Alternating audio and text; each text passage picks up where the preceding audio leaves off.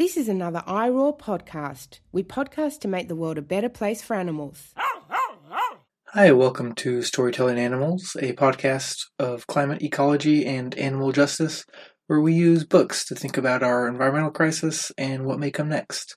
This is episode 2 of season 2, and it is the second episode in the series I am doing on the concept of animal agency. So last episode we talked about non-human creativity. In this episode, we're talking about non-human politics and what it looks like to engage with other animals as political agents. So my guest to talk about this, I'm very excited, is Eva Meijer. She is a writer, an artist, a songwriter, novelist, a philosopher, the author of a nonfiction book called When Animals Speak, Toward an Interspecies Democracy. She's the author of many other books as well, but that's the one we're going to talk about. It's one of my favorite interviews I've done for the show, and I think connects a lot of dots that have come up throughout the 40-plus episodes of the show I have done, both talking about other animals as agents, as, subjects of their own life, but also about ways we can make our democracy more democratic and how that might help us confront the issues we face, not only to help non-humans, but to help humans as well. In fact, this August I will be starting a PhD program in environmental studies at the University of Colorado Boulder, and some of the questions discussed in this interview are the sorts of questions that I hope to explore getting my PhD.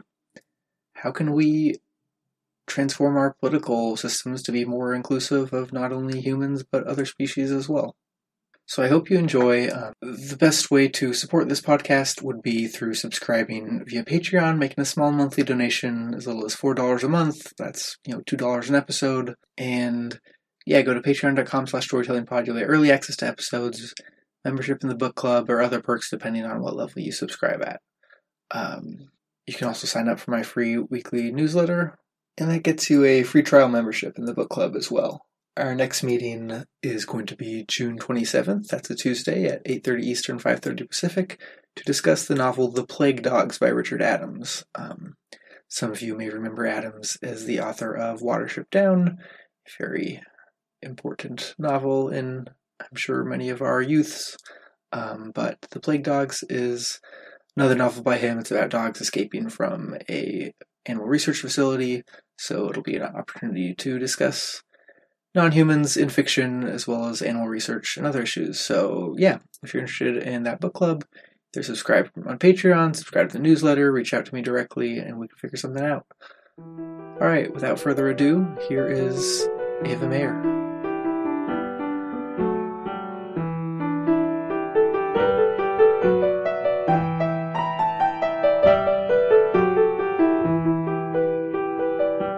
Hi, I'm here with Eva Meijer, the author of When Animals Speak, Toward an Interspecies Democracy, and of many other books as well, which we may touch on.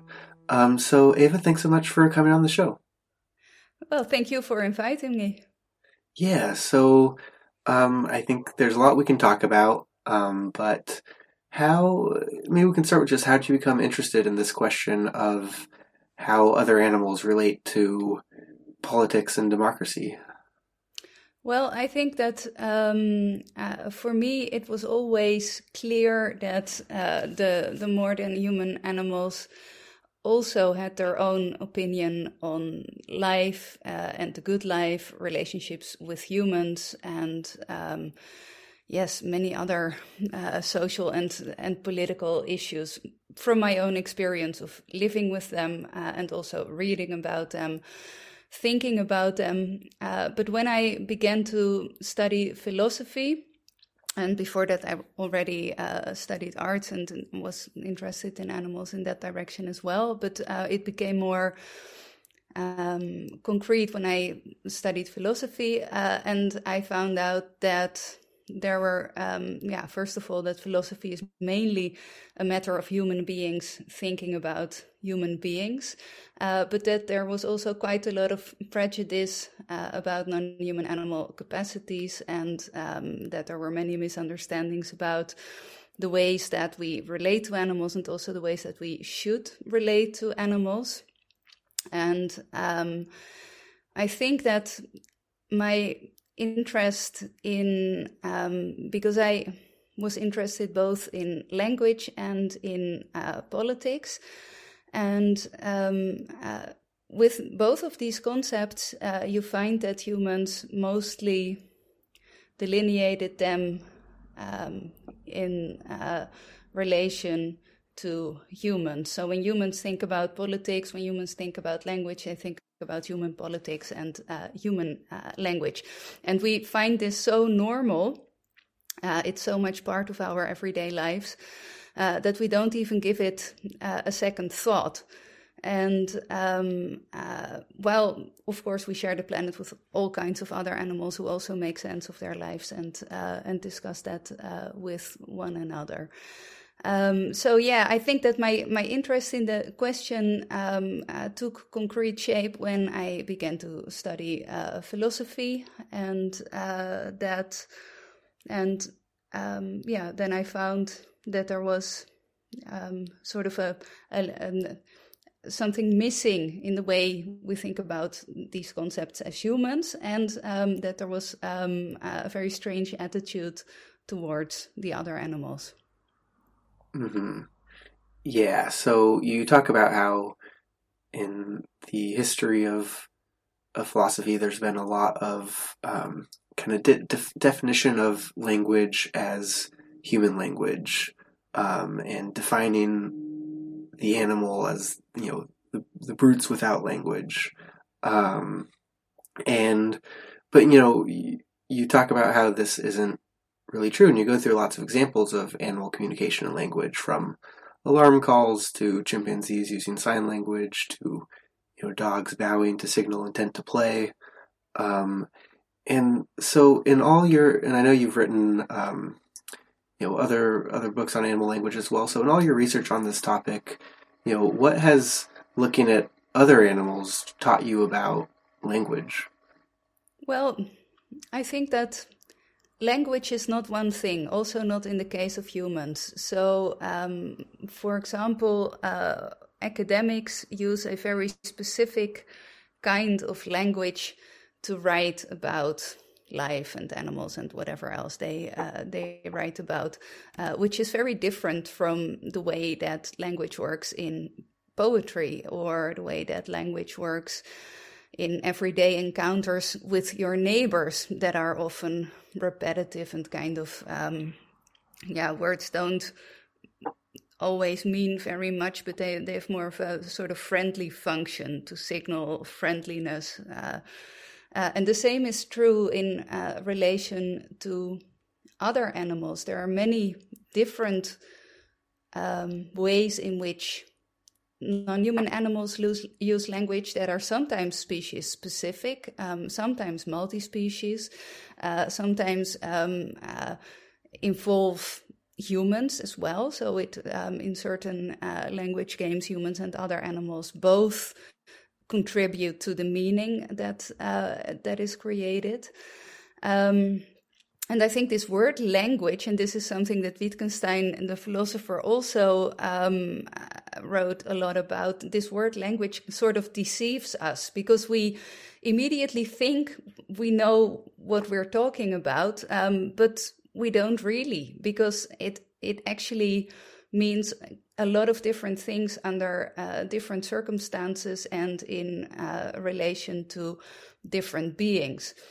And this idea that language is one thing that we can give a universal definition of has been very dominant in philosophy of language. And in that field, language was also equated with human language. And when that is your starting point, it's going to be very hard to understand the languages of other animals. So if you think that language is one thing, that there's one universal definition that is always true for every language everywhere, then not only you obscure what language is and does and what it can do, but also close off the way to other forms of meaning making that might or might not be language. And I think we live in a very interesting time because there's a lot of research about how other animals speak with one another, sometimes using sounds, sometimes using scents or color patterns on their skin, like the Caribbean reef squid, who really speak with color patterns, changing color patterns on their skin.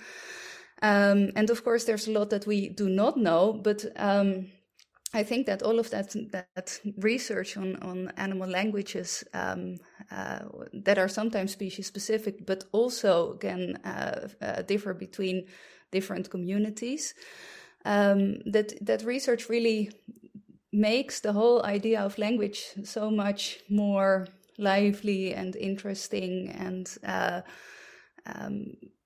rich. And I think that because I work as a human being also in different human language games. So I'm an academic philosopher, but I also engage in the public debate. So I write for newspapers over here in the Netherlands. I write novels. My first book of poetry is coming out in a couple of months. I'm a songwriter. So since I was 14 years old or something, I've been writing songs, performing them on stage. So I think that language is really magical, and it really has the power to do many different things. And I'm also quite aware of the fact that how you use language as a human really determines the meaning of what you say. So there's a lot that cannot be expressed in academic work, for example, and novels are better suited for.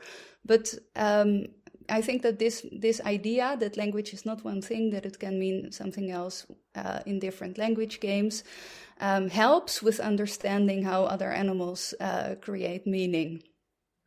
Yeah, you talk about how language can create shared worlds between species as well. And one of the examples I read this book when it came out, so I think that was maybe almost 4 years ago, and that has really stuck with me, that I bring up often in conversation, is you talk about this human and dog in Wyoming, Ted Karasote and his dog Merle. Do you remember their story and kind of the significance of it? Yeah, I think that it was Sue Donaldson, by the way, who recommended this book to me, one of the co-authors of the book Zoopolis, which was quite influential for me too, and that I forgot to mention when you were asking me about how this whole project got started. But anyway, in this book, the interesting thing is that humans very often presume that other animals are somehow tied to their biological capacities and stuck in their life world, while humans are capable of overcoming patterns that they are stuck in their lives, or have some kind of flexibility for growth and change and learning. And this book, which is about a dog called Merle, really shows that other animals too can change, and humans can support that, witness it, and be part of it. So what happens in the story is that Merle finds Karasote when he is out camping somewhere. So the dog agency is immediately there in the beginning of the story, and Karasote brings Merle home. They live together, and when he lives in a small town where most dogs roam freely, he decides to give Merle more space, and this means that Merle needs to learn the rules of the town. So he can't go after cattle. He needs to be careful around traffic. There are some other specific situations that he needs to learn to deal with. And once he's capable of that, Karasote installs a dog door in the door of his house so that Merle can come and go and be with his friends as he pleases, or stay at home. And what he describes is that more freedom on the side of the dog actually enriches their relationship, and that this also allows the dog in question to make better choices, become smarter and more, wise and present in their relationship. And it's a good illustration, I think, of how we can work towards more freedom for other animals, for animal companions, in a way that is doable and also somehow responsible. Yeah, I think that there is a lot more room for freedom and agency in other animals' lives that, we could give them if we thought to, or but usually aren't thinking to. Yes, and I think that this is also something that the other animals can teach us, because in my own life I had a sort of the opposite story with my companion Ollie, who was a street dog from Romania, and he lived on the streets for the first years of his life, and then he was caught by dog catchers, lived in a shelter, quite a bad shelter over there. But when he came to Amsterdam, he was around 5 or 6 years old, and he'd never lived in a house before, nor had a close relationship with a human before. So we needed to create a lot of understanding, and he needed to adjust to a situation that was, in a sense, much less free, at least in the negative sense of freedom. But he was very eager to make something of it. And with him, I really experienced, because I didn't teach him or train him, this would have been rude, because he was an adult. He had already his own norms and values and ideas about relationship, including moral ideas. He just had very good ideas about how to interact with others, and also taught me a lot in that regard. And I think that on the one hand, the story is perhaps the opposite, because he needed to learn to walk on the leash, which is a restriction of his freedom, but which also turned out to be a tool for deliberation. And I think that for him, the ideal situation would have been much more like Karasoti's example, but this was not possible in the Netherlands. It's too crowded here in nearly all areas, and it's also not allowed. But then, that's something that you can choose to obey or not. But I think that it's also an example of how you can learn to live together with others, and that in these kinds of relationships, the human being changes too. Because very often when we think about social and political change and non-human animals, it kind of feels like they need to learn something or to change in order to establish better relations or something. But I think that it's mostly the other way around, that humans need to change. And I also think that if you embark on such a project with another animal, that you are quite likely to change. Yeah, so I think, even if we accept that, other animals communicate, they have language, and that, in these kind of maybe micro individual settings that they can, change and be changed in their relationships with humans, the skeptic is going to say, well, that's still not politics. They're still not political agents. They can't watch a debate and then go out and vote for their preferred candidate. But maybe that's a limited conception of what politics is. So what are the ways in which, animal agency manifests in political ways? Well, I think that you already began to give an answer with when you said, yeah, that's a restrictive way of thinking about politics. So a lot of people think of politics as voting, or perhaps attending a street demonstration, or perhaps doing some kind of internet activism.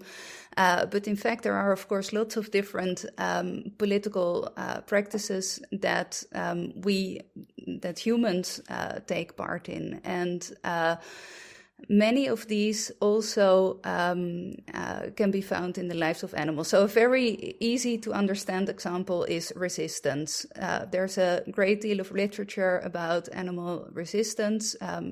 Jason Rebel, for example, wrote a lot about this, and he shows by carefully describing how wild animals resist in circuses, zoos, and other places where they are forced to work for humans, that resistance is not accidental, but very often structural, that animals cooperate to resist, and that they also shape human practices. So Rebel also discusses the resistance of farmed animals and animals, for example, working as soldiers in the army, and shows that by their acts, by being unreliable workers, for example, they pushed humans into certain directions, and sometimes this led to ending the oppression and exploitation of these animals, and sometimes not. So resistance is a practice that you find in many animal species. Dinesh Wadiwal wrote about the resistance of fish. Probably small animals also resist in their own ways. There are different forms of resisting, actual fighting or physical resistance, but it can also mean avoiding humans or changing behavior in a certain way. And there are other practices too in which animal political behavior resembles humans, or in which animals cooperate with humans. There are very interesting experiments at the moment being done in animal sanctuaries, such as Fine Sanctuary, in which humans and other animals collectively co-govern the multi-species communities. So this means that the sanctuaries are set up in such a way that humans are not the ones who determine everything, but that the acts of animals, their relationships, the roles they take on in society, the habits they may create with others, co-create how these communities function and are governed. And then there is also the possibility of, sort of anarchist animal practices. So animals who choose to live differently than humans do, and who may turn away from humans, or ignore them, or set up their own counter communities and practices in the midst of human domination. And these can be found with street animals, but also birds. Patrice Jones, who's also the founder of Fine Sanctuary, wrote a really nice article about birds as anarchists. So there are different ways in which we can think about animals and politics. Some authors focus more on how they can participate in human political practices, for example, using liberal democratic ideas and institutions, such as, for example, Sue Donaldson and Will Kimlicka, and other authors focus more on the counter practices that I just described. But it all means for it all asks for reinterpreting the concepts at stake in relation to other animals, and also reforming them together with other animals. So you can't simply say this is democracy and then use a human conception of democracy and stick it onto the other animals and see how they fit in. When you take a concept such as democracy, you need to really carefully unpack its meaning in a multi-species context. So it always means reinterpreting the concept, but still human concepts that we have, human political concepts, can play a role in refiguring relationships with the other animals. Yeah, so maybe as a good example of this, because it's come up in this interview and it's been mentioned in other interviews I've done, there's a very influential book by Will Kimmelka and Sue Donaldson called Zoopolis, A Political Theory of Animal Rights. And they sort other animals into three political categories. And I was wondering if we could just go through kind of one by one and talk about the strengths and shortcomings of their approach. So the first idea they have is citizenship essentially for domesticated animals. So dogs, cats, and horses, as well as chickens, pigs, and cows, and others. What is meant by citizenship here, and what do you think of this category? Well, I think this sort of follows what I was just saying. So on the one hand, we need to think about what citizenship means for other animals. Donaldson and Kimlicka, for example, mention the right to healthcare, but also the right to political voice. So non-human domesticated animals should have a say in the questions that concern their lives and that concern how the community functions. At the same time, once we are going to live with other animals in this way, I think what we now view as citizenship is going to change quite thoroughly, because it means that we would live in a very different world. Infrastructure would be very different. Our lives would look different in terms of consumption, of where we live, how we share the space with others.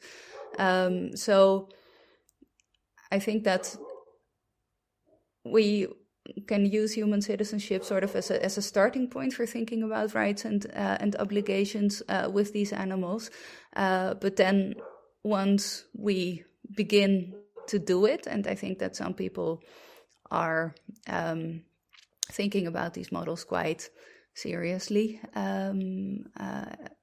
for example, in the sanctuary context, things are going to really change. And one of the interesting things about the citizenship approach and the categorization of animals is that once we are going to treat the other animals better, so give domesticated animals more freedom and not terrorize wild animals anymore, these categories are going to change, because I think that many domesticated animals are going to leave. It's not for nothing that we now have rabbits in cages and birds and I don't know who else, and that we lock companions up in houses. So they're going to go out and probably become more wild. And at the same time, if we stop hunting wild animals and invading their territories and scaring them, they are going to be a lot more open towards humans. So while this idea of dividing up animals in these different categories based on the social relations that they have with humans is really important, and in theory, because it opens up the way to thinking about animals as social groups, and it really acknowledges animal agency too. But it's going to lead to a very interesting situation in which human relations with humans and other animals are going to change very much. Yeah, I think that's a nice lead into their second category, which is, what they call these liminal animals. So creatures who aren't, in our homes domesticated, but who still share space with human societies. Think, rats, pigeons, raccoons. And, politically they classify these as denizens. So who are these denizens, and what's the role of this category in society? Well, I think that in the literature, in the animal rights literature and the animal ethics literature, there's very often a distinction between domesticated animals and wild animals. And what Donaldson and Kymlicka rightly say is that there are also a lot of animals who sort of fall in between these two categories, like crows and house mice and all kinds of creatures, and they say that these animals should also have a place to live, even though their rights to certain spaces are really depend on the context and also the history of the relationships involved, and that they should have some specific rights, like the right not to be stereotyped, and also to engage in certain relationships with humans, reciprocal relationships that are different from those with domesticated animals. So the interesting thing about this category is indeed that I think a lot of animals will become liminal if humans, because liminal animals also generally have more agency and autonomy in their lives, because they are not so dependent on humans, and some animals already go from domesticated to liminal, as in the example of feral cats, and sometimes animals make the transition the other way. For example, when feral cats go and live in a house when they are old or something. So this could be a very interesting category for the future. But I think that, in a sense, I mean, because the third category that Donaldson and Kymlicka describe are wild animals, and they propose to view them as suffering communities. And I think that's helpful too, in a sense, to think about ways in which humans are responsible for harms done to wild animals, but still should protect their autonomy and agency as communities. But I think that in this model, it's also so what I really like about zoopolis, and what I find really important, is that that Donaldson and Kymlicka show how political concepts can shed light on our relationships with non-humans. And the concepts that they use, citizenship, sovereignty, denizenship for liminal animals, provide lenses through which we can look at these groups. But at the same time, because relationships really vary, if you think about wild animals, maybe people think about deer or wolves, but there are many wild animals. Are worms wild animals, and are insects wild animals, or are they liminal? So I think within these categories, the concepts are going to mean something else depending on the context. And there's another problem, and that is that we don't know enough about how animal political communities are organized. So there's a lot of attention right now for animal languages. There's also a lot of attention for animal cultures. And both of these topics show that there's actually much more going on in terms of social and political relationships in animal communities. And these communities have many shapes. They may function more or less democratically. When animals speak, I also discuss some examples of animal democratic action, like voting, because some animals do actually vote and make group decisions in democratic ways. But being more precise about what it means to share the world with such a diversity of species, and we haven't even discussed plants, because new research about plants also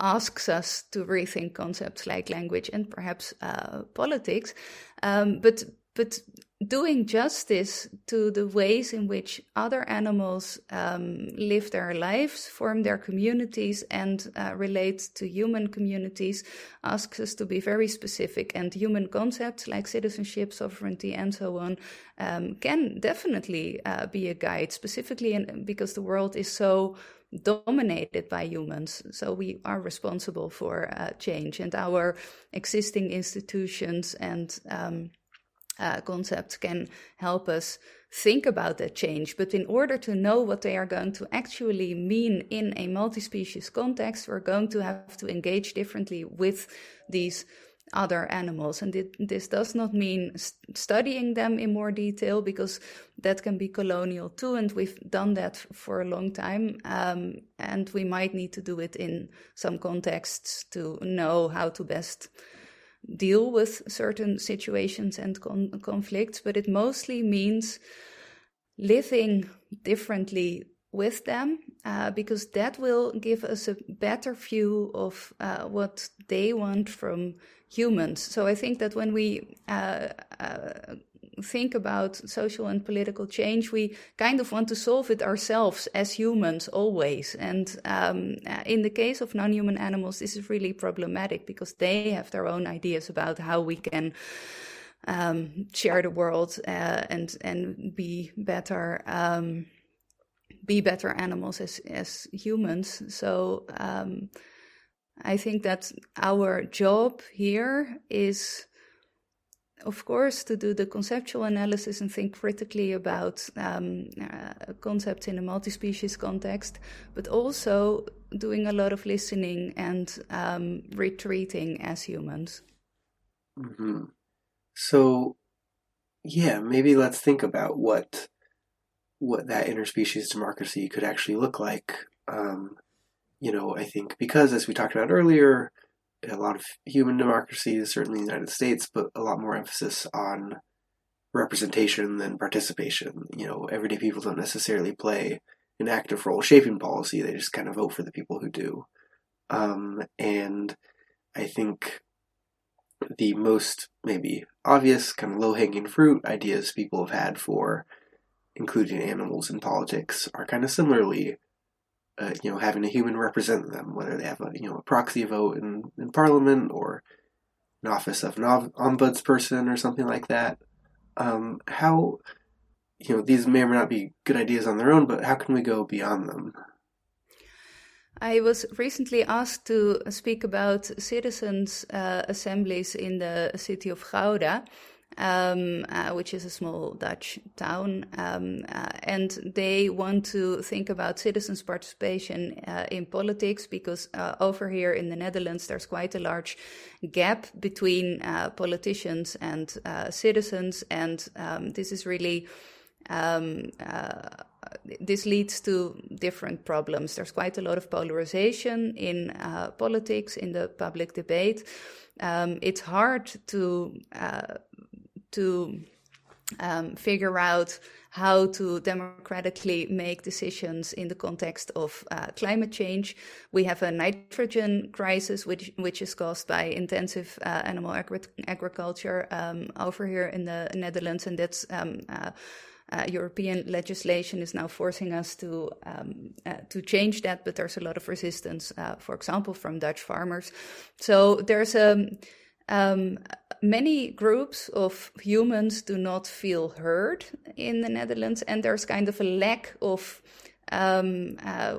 decision making in the context of the large ecological crisis that we are facing. So different cities, including Gouda, are now thinking about citizens' assembly, citizens' participation to solve some of these problems democratically on a local level, and perhaps also on a national level, because they're also thinking about installing this in the national context, as they did in Paris too some time ago. But then the Citizens' Assembly worked really well, but their advice wasn't listened to by the government. So in any case, I was asked to come to Gouda to speak about citizens' assemblies in the context of animals and nature. So I gave a talk about multi-species citizens' assemblies. And multi-species can mean two things. It can either mean that humans should have a say in that different human citizens should have a say about ecological issues or green issues in their area, but it can also mean that non-human agents like animals, perhaps trees and others, can play a role in deliberation about certain issues and perhaps also decision making. So when you look at these cases on the local level, and this can be very local, like an animal sanctuary or a farm or a nature reserve, or it can also be a city, then there are different actors who each play a role in how the society is formed, in how decisions are made, that all sort of influence what goes on ecologically within a certain setting. And sometimes deliberation with non-human actors can be direct. For example, when you ask a cow where she wants to graze or whom she wants to be with, or these kinds of very concrete questions that you can speak about with other animals, and sometimes they might be more indirect and ask for more interpretation on the side of humans. For example, when you're dealing with a natural entity like the sea. But I think that in general, this interest for citizens' assemblies, that is not only here in the Dutch context, but that you see in many other spaces, provides a new and interesting lens to think about how we can include the voices of non-humans and specifically animals in processes of decision making about the future. Also because we very often already do it. So in lots of decisions that are made on the local level, for example, building houses in a certain area, there is already some acknowledgement of non-human animal agency and rights to land, for example, in the case of nesting birds or certain bats. Bats are protected animals in the Netherlands. So we already have some mechanisms for that. And of course, then these, in the context of representative democracy, then the insights from these citizens' assemblies can either be translated to policies or laws or other more human institutions. But perhaps this is also a time in which we are finding out that the way in which we think about doing politics is not so sustainable and not so good for humans too, because a lot of the questions that we are dealing with, for example, in the context of climate change, transcend national borders. So they ask for more cooperation in a global context and another kind of communication too. And at the same time, we find this great gap between those who live in the world and those who make the decisions. And so there needs to happen something on the local level 2. And one thing that we haven't mentioned so far is that much of this is not simply political, but also intertwined with economic interests, because, of course, capitalism structures a lot of how we think about politics too, and also obstructs change when it comes to non-human animals. Simply, I mean, a lot of humans want to change something, but then humans greatly profit from the exploitation of animals, and companies want to keep the status quo intact because they want to make more profit. So yes, there are different models for thinking about the political participation of non-human animals, and I think that there's more attention from the anarchist side too now for thinking about animal democracy, which is good. And at the same time, we also need humans to take responsibility on the national and international level, and the great power of companies over all of these processes. Yeah, I think one of the powerful ideas here is, that we need kind of a systemic transformation of what our democracy is and how we think about it, from something that happens, in isolated meetings and votes, to this deliberative process, this participatory process that's going on in different ways kind of all the time. That this maybe more participatory, deliberative version of democracy is not only a way of bringing other animals into the process, but also just kind of more democratic and gives more power to everyday humans as well. I think it's fun to think about kind of different ways that plays out. Another example from the book that I think about often is, as you mentioned, these horses who were taught to use like pictogram symbols to communicate, for instance, whether or not they wanted a blanket. And it makes you wonder whether, could they express whether they want to be ridden, whether they want to be inside or outside, maybe whether they want to be in captivity at all. And it made me think about, these buttons people are getting for their dogs and cats, where the dog can click, or my friend's cat loves her outside button because she always wants to go outside, or the dog, maybe hits the treat button or whatever. But do you, what do you think of the potential for kind of these maybe more innovative or newer ways of trying to interpret what other animals want? Well, I think that we already know what other animals want. Most of the animals, most of the mammals alive now live in intensive agriculture. They don't want that. So we know that. And I think that I read an article yesterday about parrots that are parrots in captivity that are given the option to call other parrots in captivity using a kind of interface, but they're actually speaking to other parrots. And the researchers said some things and they got the idea in COVID times, because humans felt less lonely when they were speaking to other humans with video calls and these kinds of things. So the researchers thought, let's do that with lonely parrots. And yes, the parrots like it and they call each other very often, and the parrots who make a lot of calls also get a lot of calls back. And this is such a horrific example of how you can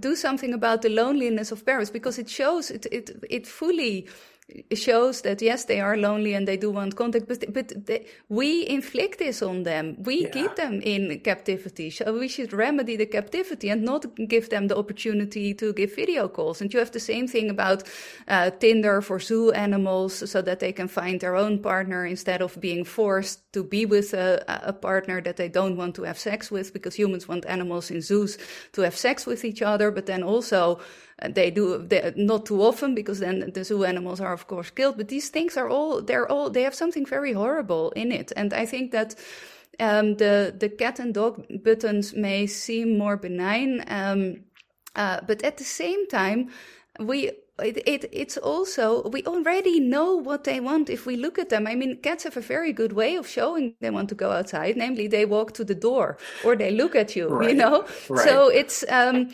I think that on the one hand, it can be a playful way of getting to know your companion better. And with my dog companion Doris, I went to the dog school a lot because she likes it, and we do the exercises, and it's just a way of it's a form of play or a form of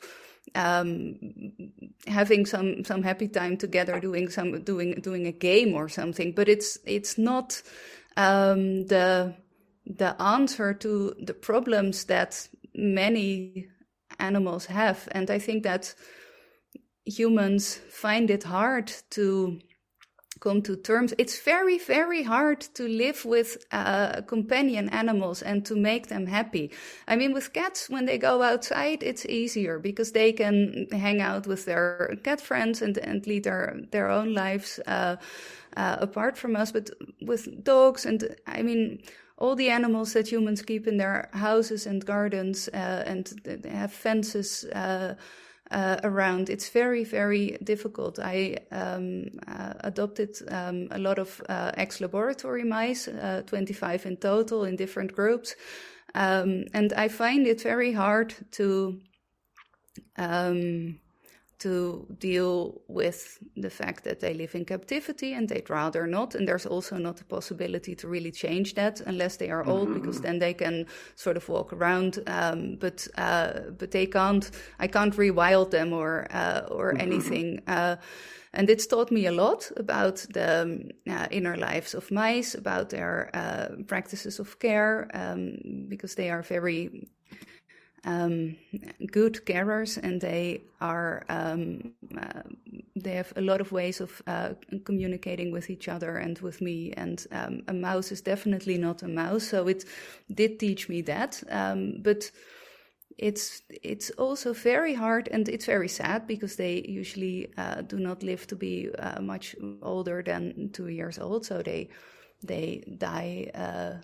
They die often as well, but every day they show me how difficult it is to live with others that you are responsible for. And I think that the more you read about other animals, the harder it gets. And technology, humans often turn to technology as a way of, not having to make certain decisions. Oh, we need more technology and then we'll know what to do. Or, yes, technology might solve this problem, or technology might solve that problem. And of course, sometimes we do find out things using technology. It's the same in relation to humans, but it's there's a great sadness to it as well. And it shouldn't stand in the way of actually attending to animals. Mm-hmm. Yeah, that's a really good point. And maybe we could, answer was a lot about captive or domestic animals, and maybe we can have one more question about the book with regard to wild animals, and talk about what it looks like to, engage democratically with wild populations. And you have a case study in your book that's about this conflict between wild geese in an airport. Feel free to use that example or any other. But kind of what would you say are important first steps we could take to start engaging democratically with wild populations? I think a very important first step is to recognize them as a party in the conflict or the situation that you are dealing with. Because what happens now is that humans very often make the decision for them, so not with them. So in the case I discussed with the wild geese in the Netherlands, there's a conflict between humans and geese. I think that humans perceive it as a conflict mostly, but then the geese do experience harm. So there were not so many wild geese in the Netherlands. until the 1970s, but then because of changes in the landscape and also fertilizers of the grass and also shooting of foxes, all kinds of reasons, there became more and more and more geese. And now they are seen as a plague, and it sometimes leads to specific dangerous situations, for example, around the airport, even though there the danger is not just for the humans, but obviously for the geese too. But there's also a problem with farmers who don't want them on their land. And what you find is that in this case, many groups of humans speak to each other. So policymakers, farmers, companies like Schiphol Airport, activists. But then the geese are also active agents. They are creative beings who learn throughout their lives. They have they have a lot of social relationships that matter to them, and they have their own kinds of knowledge. So the first step in solving this, because what the Dutch people always do when they have a problem with animals is that they kill them. So they shoot them, but it doesn't work because geese fly. So when the land stays the same, new groups of geese will come and settle there. So it doesn't work, and it's also violent and unjust. So another way could be recognizing that the geese are active agents with their own ideas about the land, who make maps in their mind of the land and think about nice places to settle, and speak to them through landscape design or perhaps interventions with robot birds in spaces that are dangerous or harmful either to humans or to the geese.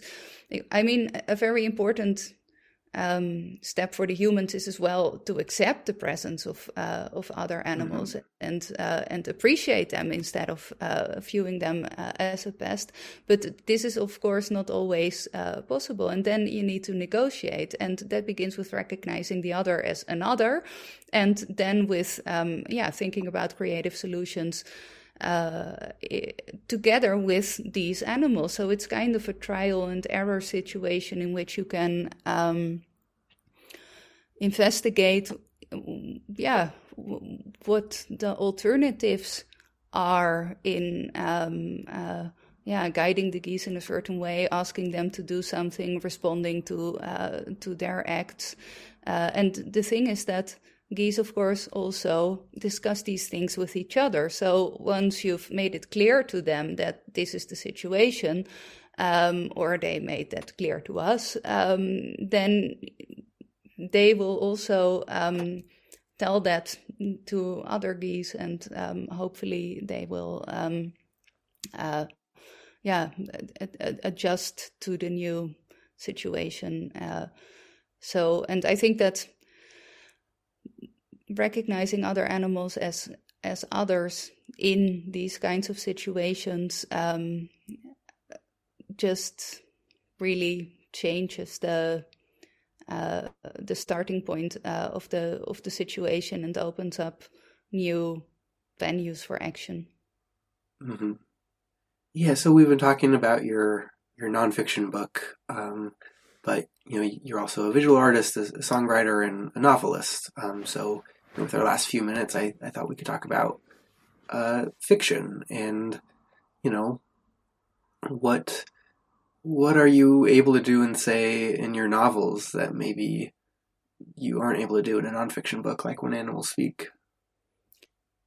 I think for me, it's sort of, in my own life, it went the other way around. So I began by writing stories and songs and fiction and making other things. And then at a certain point, I felt the need to be more argumentative, or to be able to articulate a different kind of argument about relationships between humans and other animals. And I found philosophy and academic philosophy helpful for that. So what I said before is that how you say something really matters for what you can say. And I think that novels are very good at showing the ambiguities of life and the difficulties of life, and appeal more to a sense of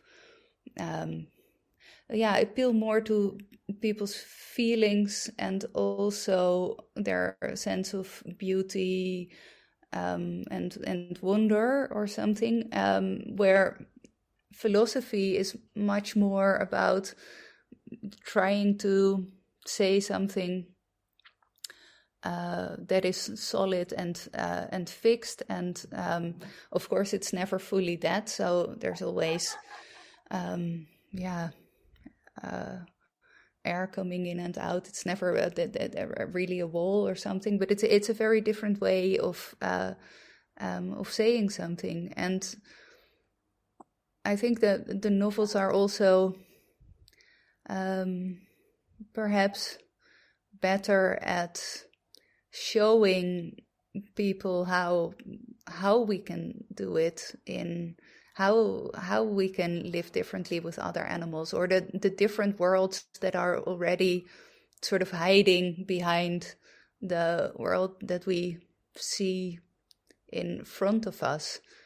And yeah, I think that I'm quite fortunate in the sense that I can do these different things, because it takes me places too.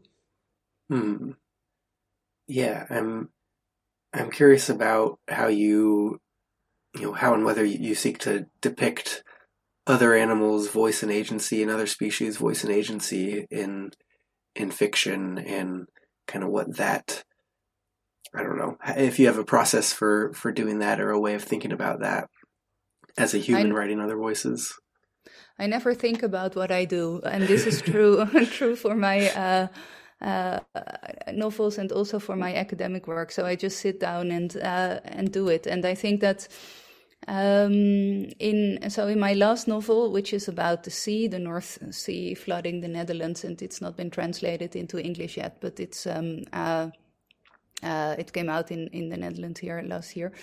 I wrote about the sea as a protagonist, and also about all the other animals living in the sea, but also the humans as animals. And so what happens is that the sea comes onto the land 1 kilometer a day, so it sort of gradually takes over the country. And some people read it as a dystopian book. Some people read it as a sort of critique of Dutch politics, because it also relies a bit on how politicians responded to the COVID pandemic. But some people really see kind of the movement of nature speaking back, and the voices of all of the other animals and plants and others that gain volume, that take up space. But that's not. It's never something that I think about beforehand. I think that the work also has its own agency, and that the important part for me as a writer is to be porous and listen to that. There is one project that I'm doing in which I am more actively engaging with non-human agency, and that's a multi-species art collective that I formed with a human artist, Gijsje Heemskerk, and our dog companions. And in this art collective, we create artworks that are multi-species, but we also conceive of the world and our audience as a multi-species place. So we also make art for the other animals, often working in specific locations and with specific communities. So that's kind of it's both a research project and an art project. So, but there we are really thinking a lot about how to deal with all of the different voices involved, and how to deal with different forms of artistic agency, and also how to respectfully engage with others as human artists in certain areas. Cool. Is any of your novels available in English? Bird Cottage is available in English, and if people are interested, they can always go to my website and look up the different projects there. Great. I'll include a link to your website. Is there anything else you want to add? No, I think we discussed quite a lot. So now it's time to do it. I think that everybody listening to this podcast has the power to make some kind of change. And, sometimes the things we do feel very small, like living with the laboratory mice as I do, or I also have a group that assists the frogs and toads across the road when they come out of hibernation. I have a group of volunteers assisting. And these things may feel small for us, but for the other animals, they mean everything. And better understanding that we share the world with many others who have their own worlds, and tending to multi-species life worlds is a way in which we can make a difference. And it's really the only thing we can do. Well, thanks so much for coming on the show. I really enjoyed this. Thank you. Thanks very much. Thanks so much for listening. I hope you enjoyed. If you did, again, please consider supporting this podcast with a small monthly donation on Patreon. A link to my Patreon page is in the episode description, along with a link to Ava's website. She mentioned Vine Sanctuary in our conversation. I'm hoping to interview someone from either that sanctuary or another one to talk about how, animals are able to choose and self-direct their lives to some extent in the sanctuary setting for a future episode. But that will not be the next episode. Next, we're looking at a movie and a novel in which, as Dr. Ian Malcolm puts it, life finds a way. So hope you're looking forward to that. You can get early access to that and other episodes, again, by subscribing on Patreon, or you can just wait. Should be out by the end of May. And hope you have a great day.